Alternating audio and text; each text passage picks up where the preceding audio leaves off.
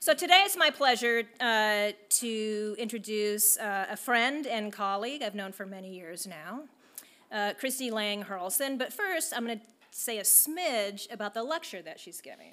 So the Rian Lecture is an endowed lecture at Princeton Seminary named for the Reverend Dr. Edwin H. Rian, class of 1927. I encourage you to look him up. He has an interesting history. So he is a graduate of 1927. He was involved in the formation of Westminster Theological Seminary. So he sort of left his home Presbyterianism for a while, was a little part of the Orthodox Presbyterian Church. And then later on, he became disenchanted with that and returned to the fold, as we might say, in the late 1940s. And then he served as secretary here to President McCord. So, and he had 3 children, one of whom is our beloved Abigail Ryan Evans in the front row. So family and friends set up this endowment, and what I love about it is that this is the one lectureship at the seminary that must take place at reunion. So it is for alumni. So that's what's special about this. So it's my pleasure to introduce to you Christy Hearlson, who will be giving the Rian Lecture this morning. Christy is just very recently promoted to associate professor with tenure of religious and theological education at Villanova University. That's a big feat, friends, from assistant to associates. I just want to say yay. Where she's been on the faculty since 2017. She's an ordained Presbyterian minister, and she received her Master of Divinity and Masters of Christian Education degrees from Princeton Seminary in 2005. She's one of my special dual degree students, as we call them here. Christy served the Brick Presbyterian Church in New York City as associate pastor from 2005 to 2010. And then she returned to Princeton Seminary and earned her PhD in practical theology and Christian education in 2016. At Villanova, Christy co-leads the Heart of Teaching program, which trains master's and doctoral students to teach theology and religious studies. She also teaches undergraduate courses about children, spirituality of attention, and ecology. In 2022, Christy received both Villanova University's Junior Faculty Excellence in Teaching Award and Whitworth University's Mind and Heart Service Award. Her scholarship focuses on ecological faith amid consumer culture, creative pedagogies, and young people. She is currently directing a grant about the formation of children's ecological spirituality in worship. She lives with her spouse, Reverend Dr. Adam Hearlson, PhD 13 and MDiv 08 from Princeton Seminary, and their 2 sons, Elliot and Eamon, outside of Philadelphia. I'm going to give you one fun fact about Christy. So I got to sit in a meeting with Christy one day, and I've discovered that the best thing about Christy is you can read her thoughts on her face. The absolute best facial expressions of anyone I've ever been around. So if you want to sit in a meeting and it gets a little dry, just look at Christy and you know exactly what she's thinking on her face. So Christy and Adam have served as family retreat leaders for me and my family when my kids were little growing up. We've worshiped together. We go way back. So it is a particular joy for me to introduce you to her today and get to share Christy and her work with you. So please give her a warm welcome.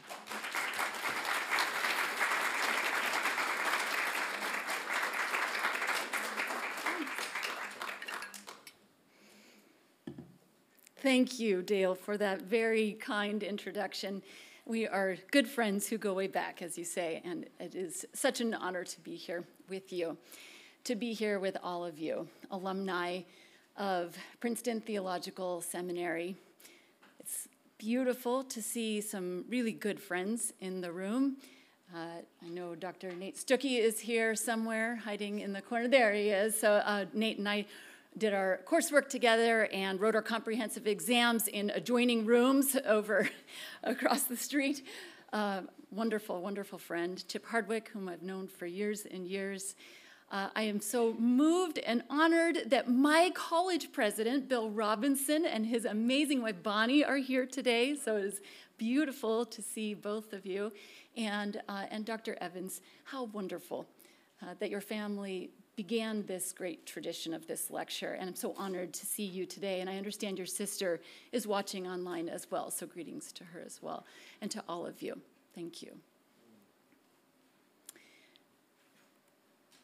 I'd like to ask you to begin by pretending you're a student back in this room. Get out that cool desk that folds up and over. And in 30 seconds, would you just draw a tree, please? It could be any kind of tree. Evergreen, deciduous. You could draw a spruce or a magnolia, a maple, an elm.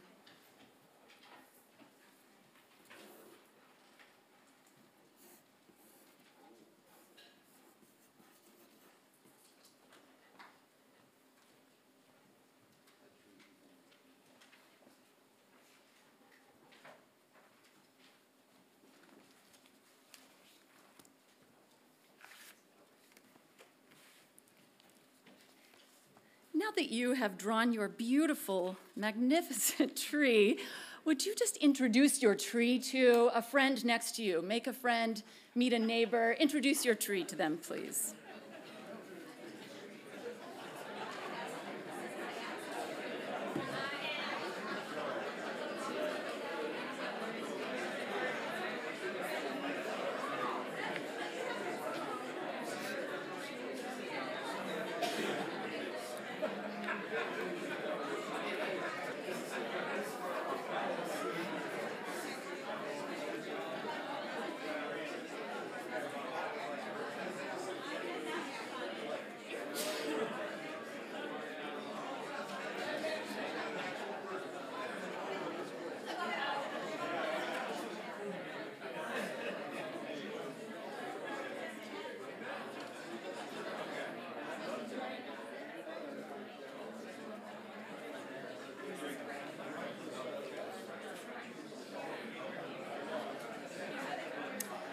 Wow, you are amazing. Great work. Beautiful trees. Now, my guess is most of you drew something like what I drew, which is maybe like a line with some, a trunk sprouting up and some stuff happening at the top.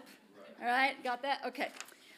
Now, that's how most people draw a tree, if we're asked to draw a tree. Now, of course, a tree is not, in fact, really just this trunk that sprouts out of the ground and has stuff happening at the top. Drawing a tree the way I drew it it's as though I were asked to draw a person and I only drew their arms.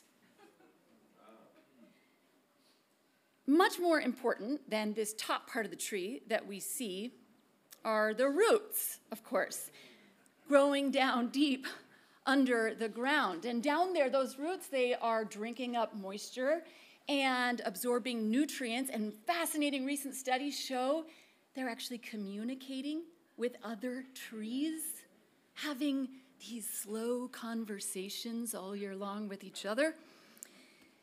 They're feeding millions of tiny creatures. There's this whole life down there scurrying and pulsing.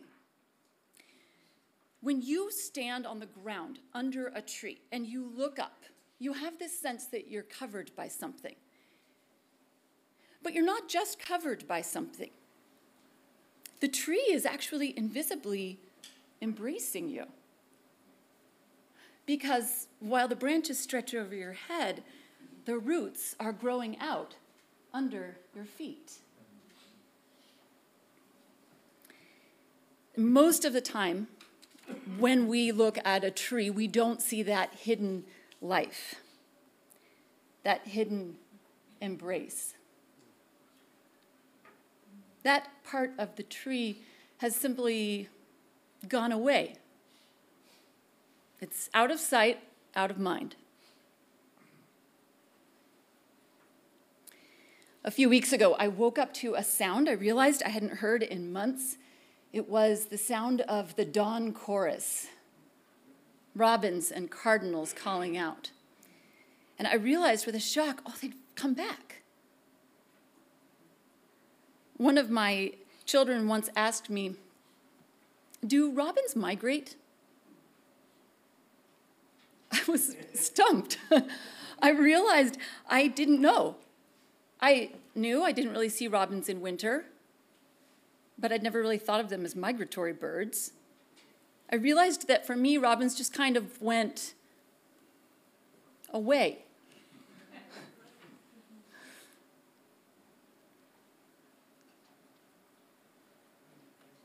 away.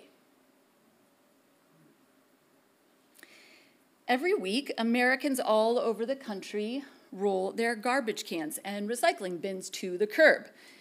The bins are full of stuff that we want to throw away. The most recent calculation says that this country sends away 292.4 million tons, I'll say that again, 292.4 million tons of municipal solid waste per day.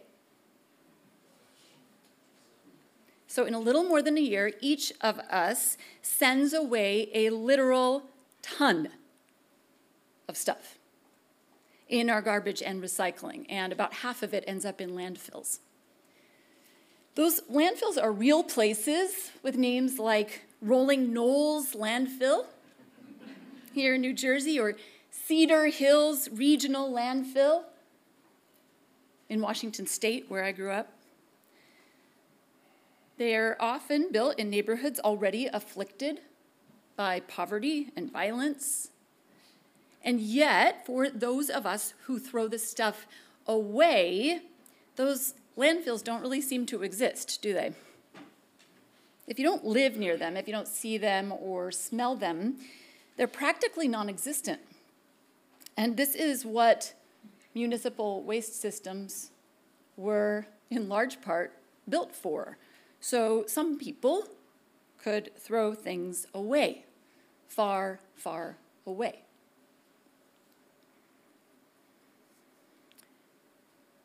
People get sent away too.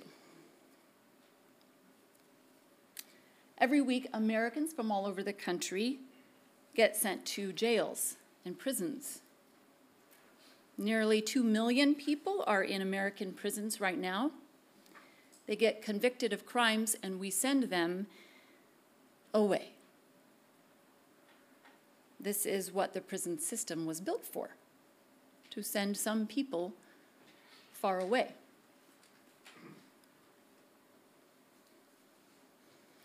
What is this capacious place away? This land of away that holds the songs of migratory birds and the slow conversations of tree roots and all our garbage and people, so many people. My family just watched the Marvel TV series called Loki. And if you've seen Loki, you know that in it there's a place at the end of time called the Void, where everything extraneous and unwanted in the approved story gets dumped. Things just pile up there so that they won't bother the people who are back in the real story. We know, of course, that there is no away. There's no place called away. Away just means not here, not with me, not where I can see it or touch it.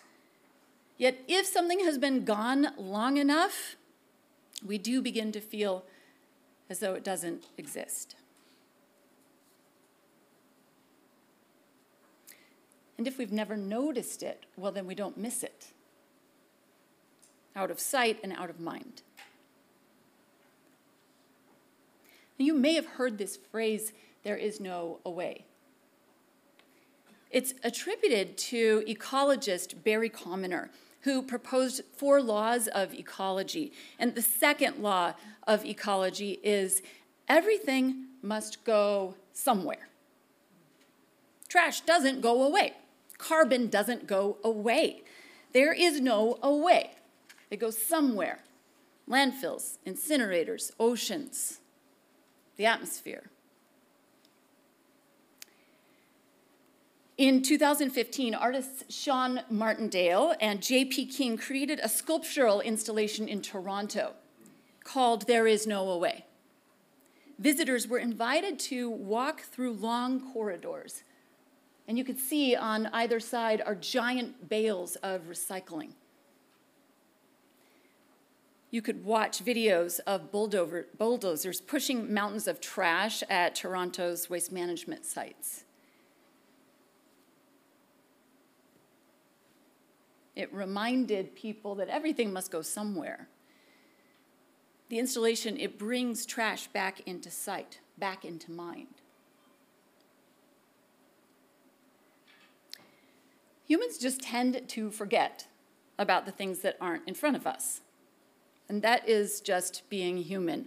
Nobody can think about everything all at once. We are not God. We don't see the whole world at once.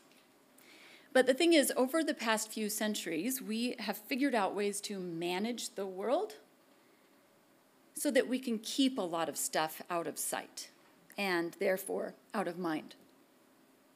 And those with the power to do so have shaped these little worlds of convenience that exclude much of the bigger world.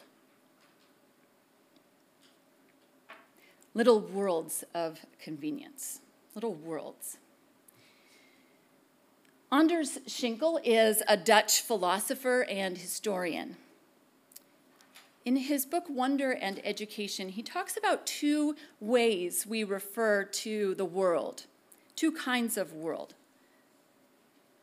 First, there's what he calls the intersubjective world, the intersubjective world.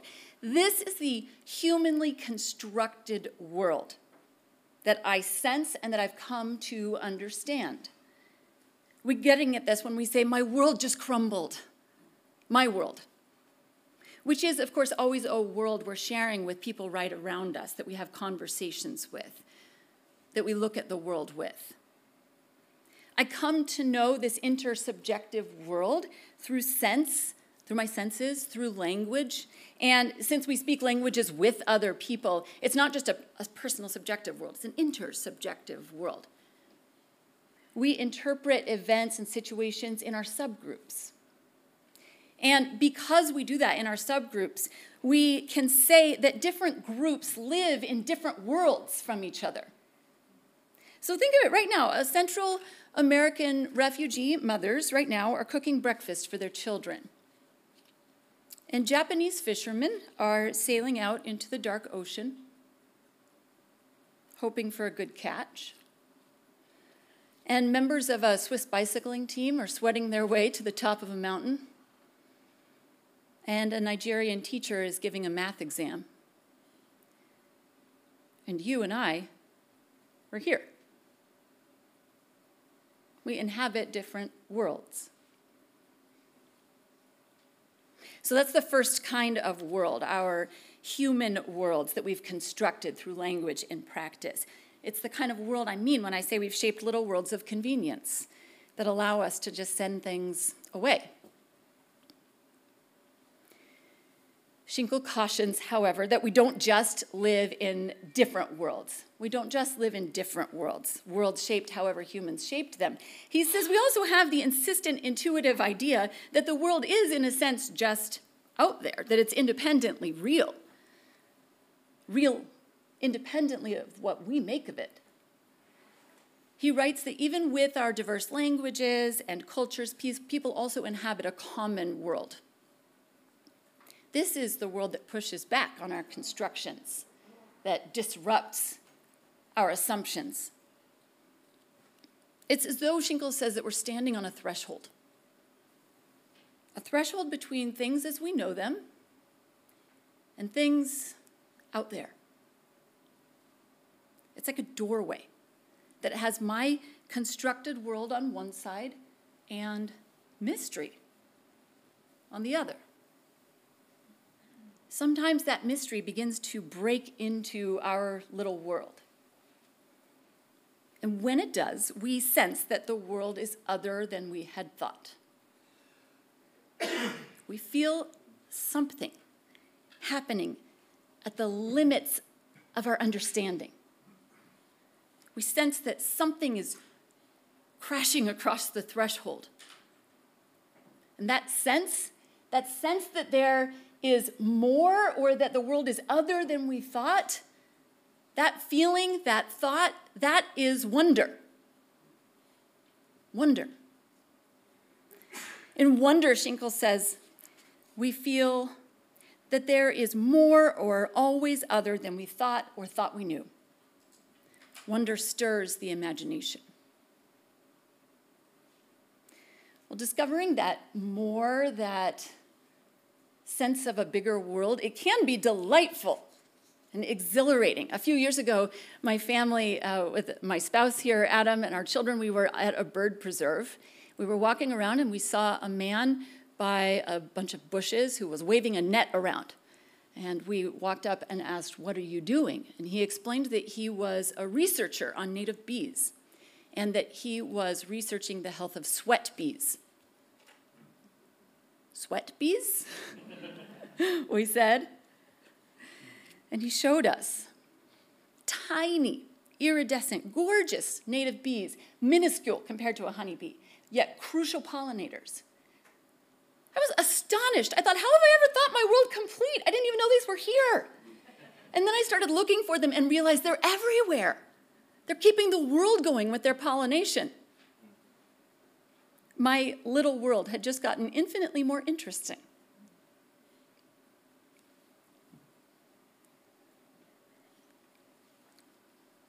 Discovering that more can be delightful. But discovering that one's world is incomplete, it can also be shocking. When I was in high school, I went with my church on spring break trips to build houses in Tijuana, Mexico. And after we got home, our group would present to our church about what we had learned, what we'd experienced. And I vividly recall the year that a senior student, a young white man who'd grown up in a middle-class American suburb, he got up to the microphone and he said this, "I've gone to Mexico for 4 years, and the first year I was just astonished by people's poverty. I didn't know people lived like that. Then in the second and third year, I learned Spanish, and I discovered that the people who live there, they're just like me. I mean, we're both people." And then he said, and then this year, I realized something new. It occurred to me, he said, that when I went home on an airplane, they stayed there. I realized their lives don't stop when I leave. He said, I know that sounds so obvious, but I really realized that they don't start existing when I arrive and stop when I leave like a TV show about poor people. They live there every day, right now. The student had just become aware of the limit of his little world because his world had been punctured by a much bigger world. He was realizing that his world and their world, it was a common world. He was seeing that there is, in fact, no away, just another place with its own life.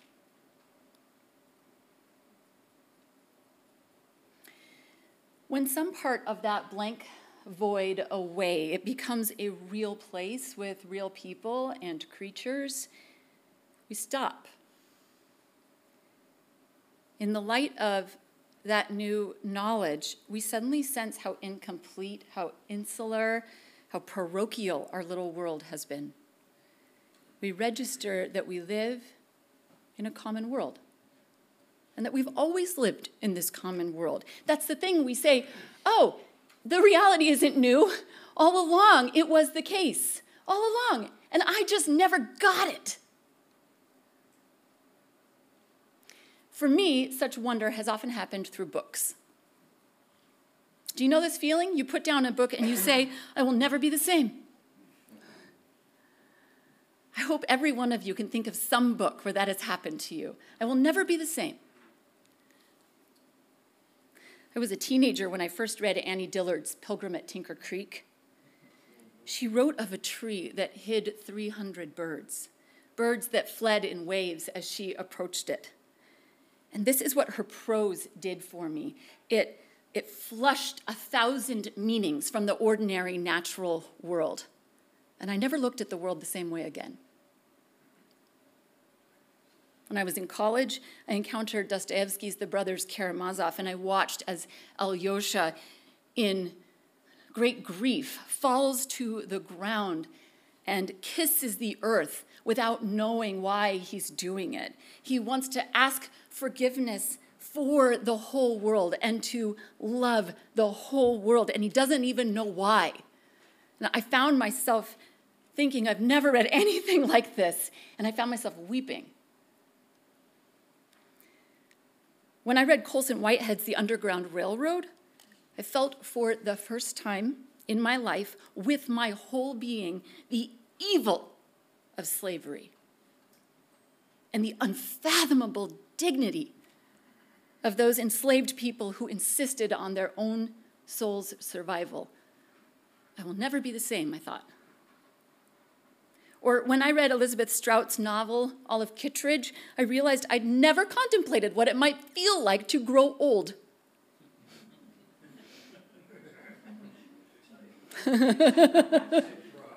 Surprise. Or when I stumbled across Robin Wall Kimmerer's gorgeous book of essays, Braiding Sweetgrass, and I read that in her indigenous language, water is alive.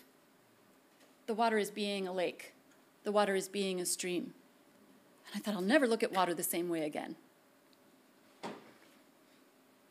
Or when I read Roxanne Dunbar Ortiz's book, An Indigenous People's History of the United States, and I learned that for over a century, our country's mythology has described Native Americans as extinct, as just gone to some away, when in fact they've simply been forced to segregate or assimilate.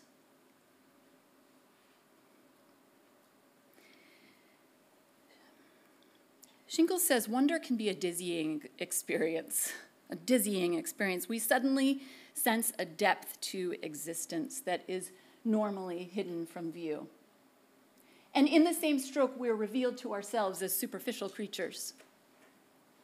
Most of the time, we skim across the surface of things, barely aware of their presence. It's as if we spend our days in a boat drifting on the surface of an ocean, constantly looking to the horizon, but afraid to plumb the depths of the ocean beneath us, as if the mere awareness of those depths might sink us.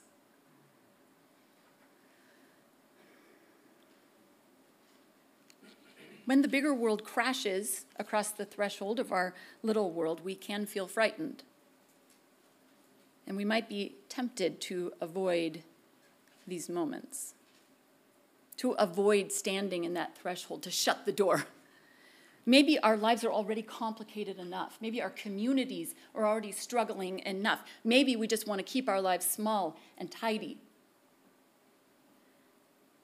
But wonder, it is worth the risk.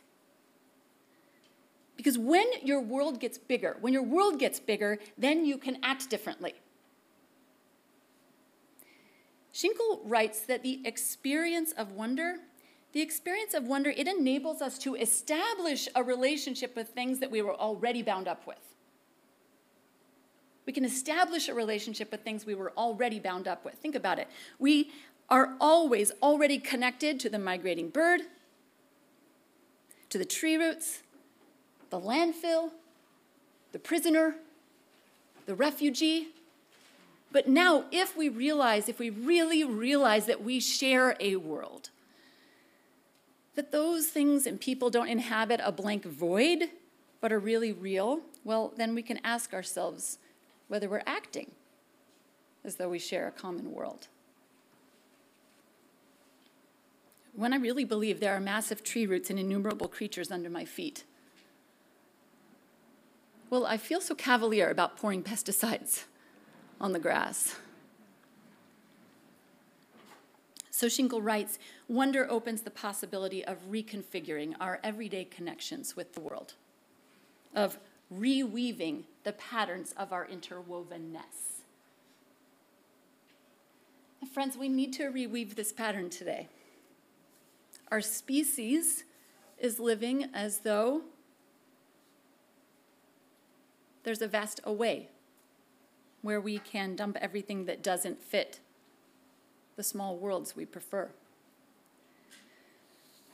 Schinkel cites the Polish Nobel Prize winner Olga Tokarczuk, who says, "We need a way of looking that shows the world as being alive and living and interconnected." A new way of looking. We need a new way of looking. One that sees there is no way, only a living and interconnected world.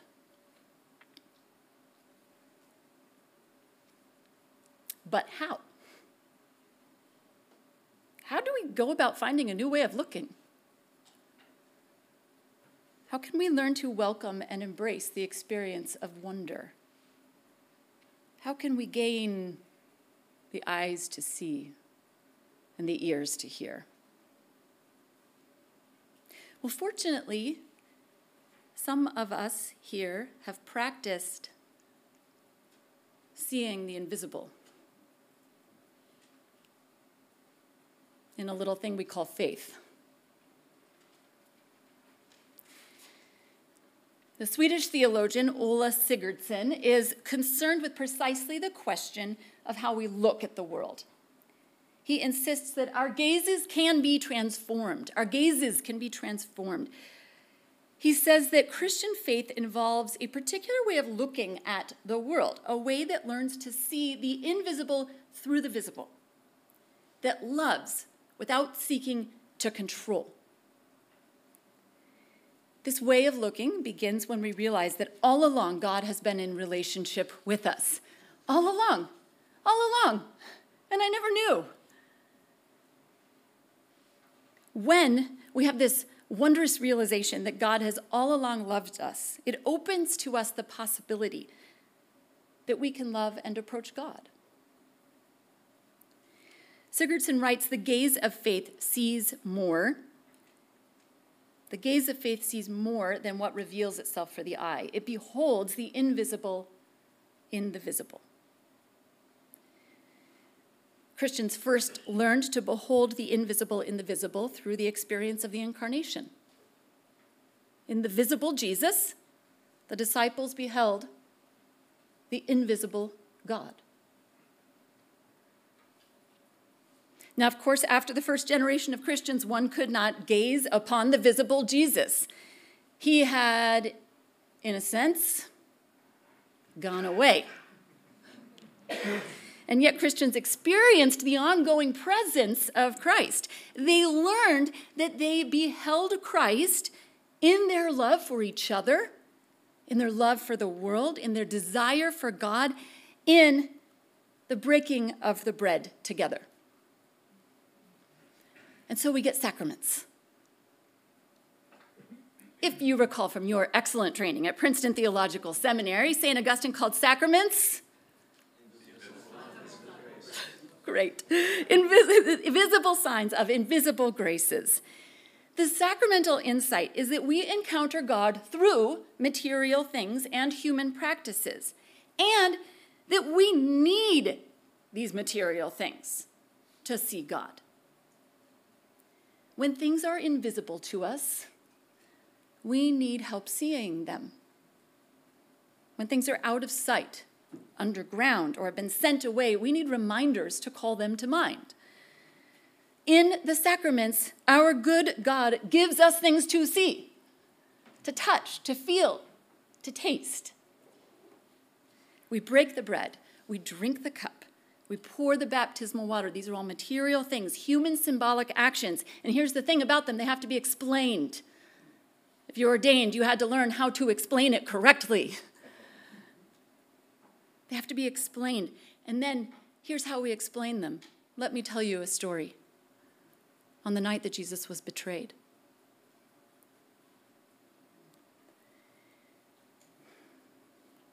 the artists who created There Is No Way, they're giving a visible sign of a deeply uncomfortable reality that is hidden from us. They're offering a kind of lowercase sacrament to form our way of looking at the world. These sacraments then, they unspool into long, complicated stories about a complicated, vulnerable, beautiful world. Stories like the ones we encounter when we read a book that changes us forever. But of course, walking through one art exhibit isn't really enough to change us. So Sigurdsson notes that we need more than one moment. We need practice. And for Christians, that's called liturgy. He says the gaze of faith is a liturgical gaze. Through liturgy, through prayer, through worship, through sacraments, through meditation, through scriptural study, through service to our neighbor, we learn to see and experience the invisible through the visible. We learn to await wonder. We learn to stand in the threshold of our own worlds and let a bigger reality flood in. In our liturgy, we practice seeing the invisible God. And crucially, that invisible God points us back to all those things and people who have been banished to the void of a way.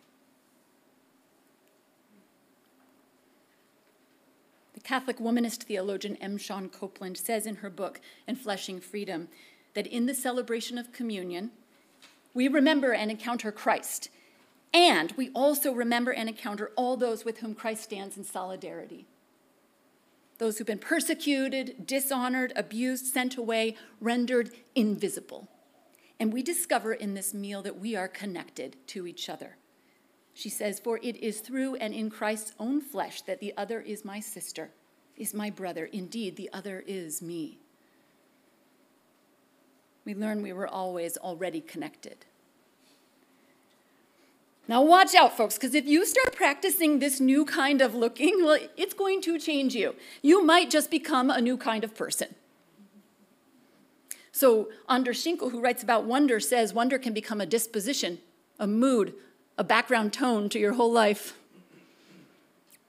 And Ola Sigurdsson says that if you practice seeing the invisible for long enough, you just might become a doxological person. I would like that printed on my tombstone, by the way, honey. Doxological, as in doxology. The doxological person, Sigurdsson writes, sees her own existence as a fundamental relationality and as a gift. The doxological person says, my life, my very existence, it's a gift. And it's interwoven with all these other lives that are also gifts. The doxological person knows there's no way beyond our small worlds. It's not a blank void, but other people and places and creatures, and we belong to each other. Other people and creatures who can also praise God. Would you sing with me? Let's listen to what it says. Praise God from whom all blessings flow. Praise God, all creatures here below. Praise God above the heavenly host. Praise Father, Son, and Holy Ghost. Amen. Amen. We need new ways of looking, or perhaps an old way, the way of faith, which flows out into doxology.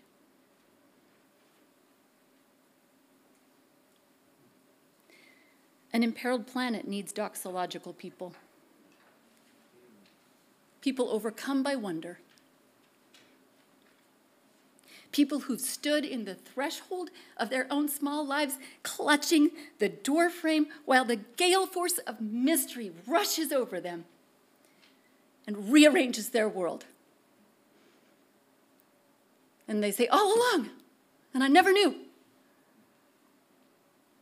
And since doxological people don't make themselves, the world needs communities where doxology happens, where liturgy changes the way we look at the world, where we practice beholding the invisible.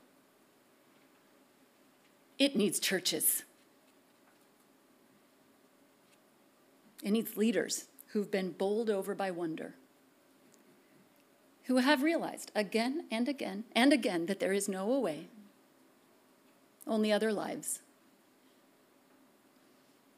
The world needs institutions.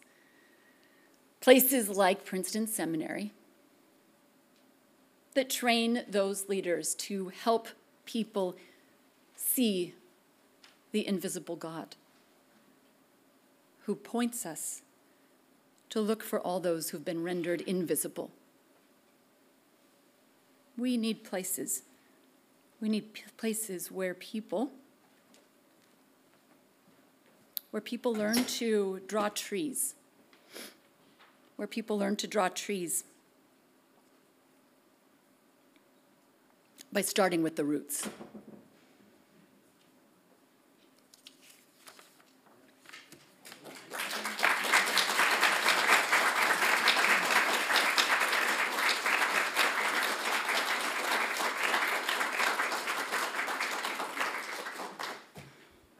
I believe now is the time for questions.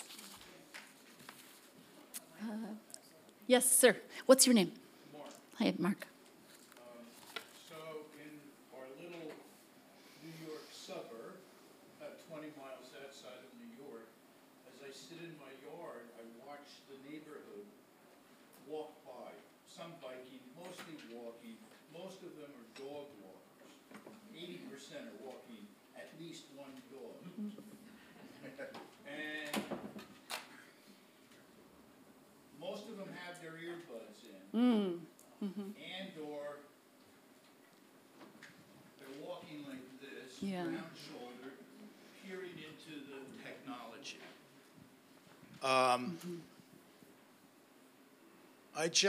It's just discouraging to me.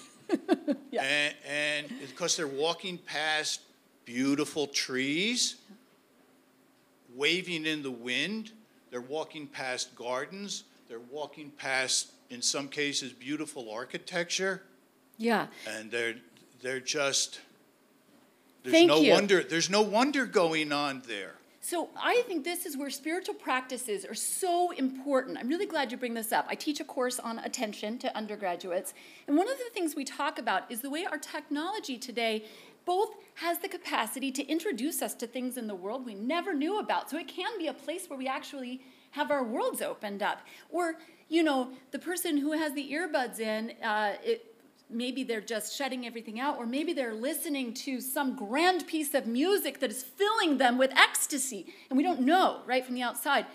But we also know that if you spend your whole life staring at your little screen, and if you never get in touch with the things around you, if you just never walk up and I hug a tree, right? Like literally, like smell, taste, can you taste the bark? Can you smell it? If you never do that, you don't then find wonder in the world around you. And then it becomes very difficult to protect the actual living world because you haven't connected with it. So I think spiritual practices are helpful because they remind us that there is a time for everything, and to think mindfully about the way that we are engaging with our lives, the way we're walking through the world. So if I'm going to put in music, well, why am I doing that? And if I haven't noticed something in the world around me anytime recently, if I haven't just gone for a walk simply listening to birdsong, why haven't I done that? And to think more about it. Thank you for your question. Yes? Pat, and I'm wondering what you think is going on with the current move to censor books, ban books, travel, learning about the experience of people who've been oppressed. Yeah. What do you think what's fueling this as a popular way to govern? So this is one of those moments where I have to work really hard to stand inside someone else's experience because my own experience has been that books about other ways of life and other histories and the histories of oppressed people, they have been transformative for me. And at the same time, I know what it is to fear it. To see that book that sits on your shelf for a really long time because you know you should read it, but it's going to hurt a little bit, and so you don't go there. So that is more my experience. So I do think that there is fear of our worlds being disrupted when we try to cut off certain books. But I also think, so I teach a course about children too, and children's spirituality.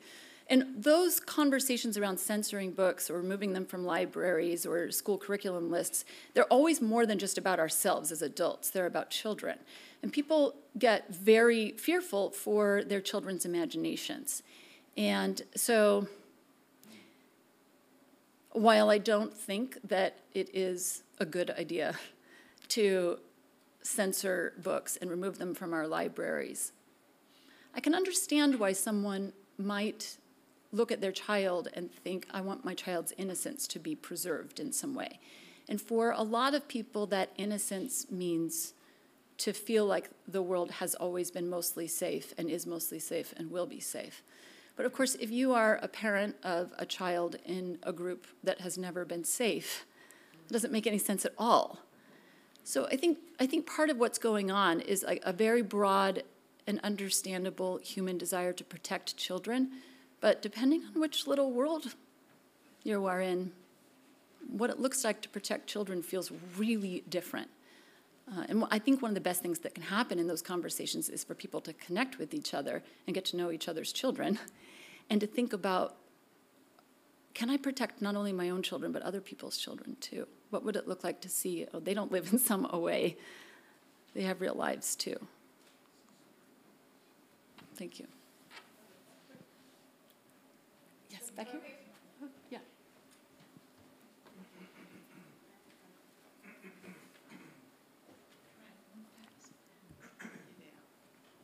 Hi, thank you for your presentation.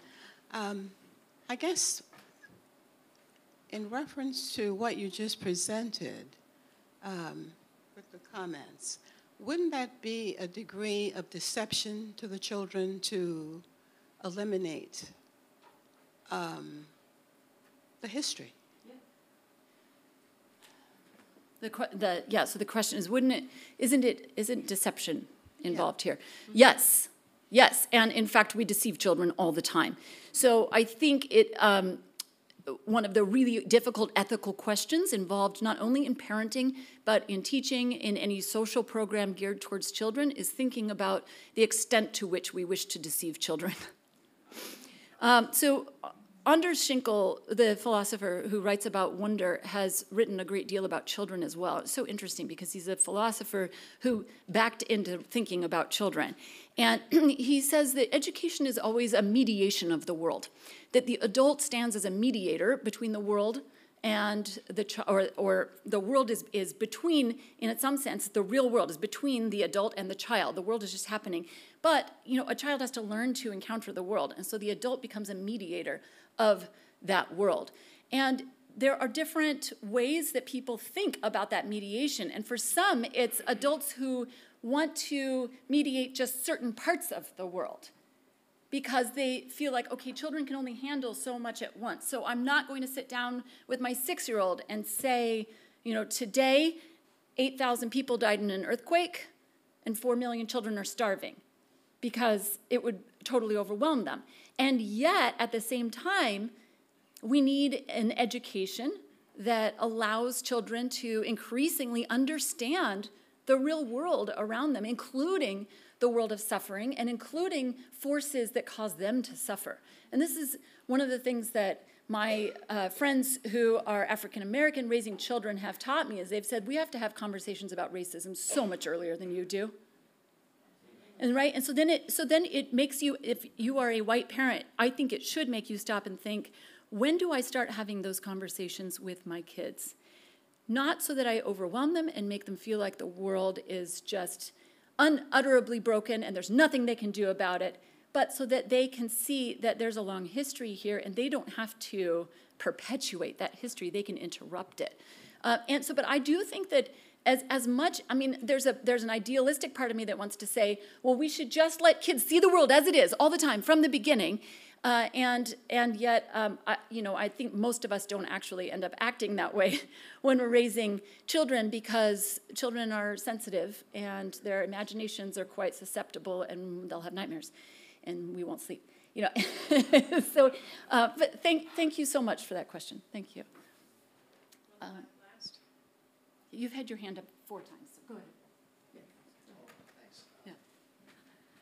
Well, I was intrigued when you were talking about we need to think in new ways, and like you went at the end, I thought, well, we actually need to think in old ways. And so you went with our beautiful liturgy and that old story, and I wondered if you've explored the old ways of the First Nation peoples, and because I've been struck moving back into the Northeast and the beauty of nature and just the history that's here, the terrible history that's here, but also the connectivity with First Nation spirituality and Franciscan spirituality. It's amazing to me, the similarities, and just if you have explored that at all.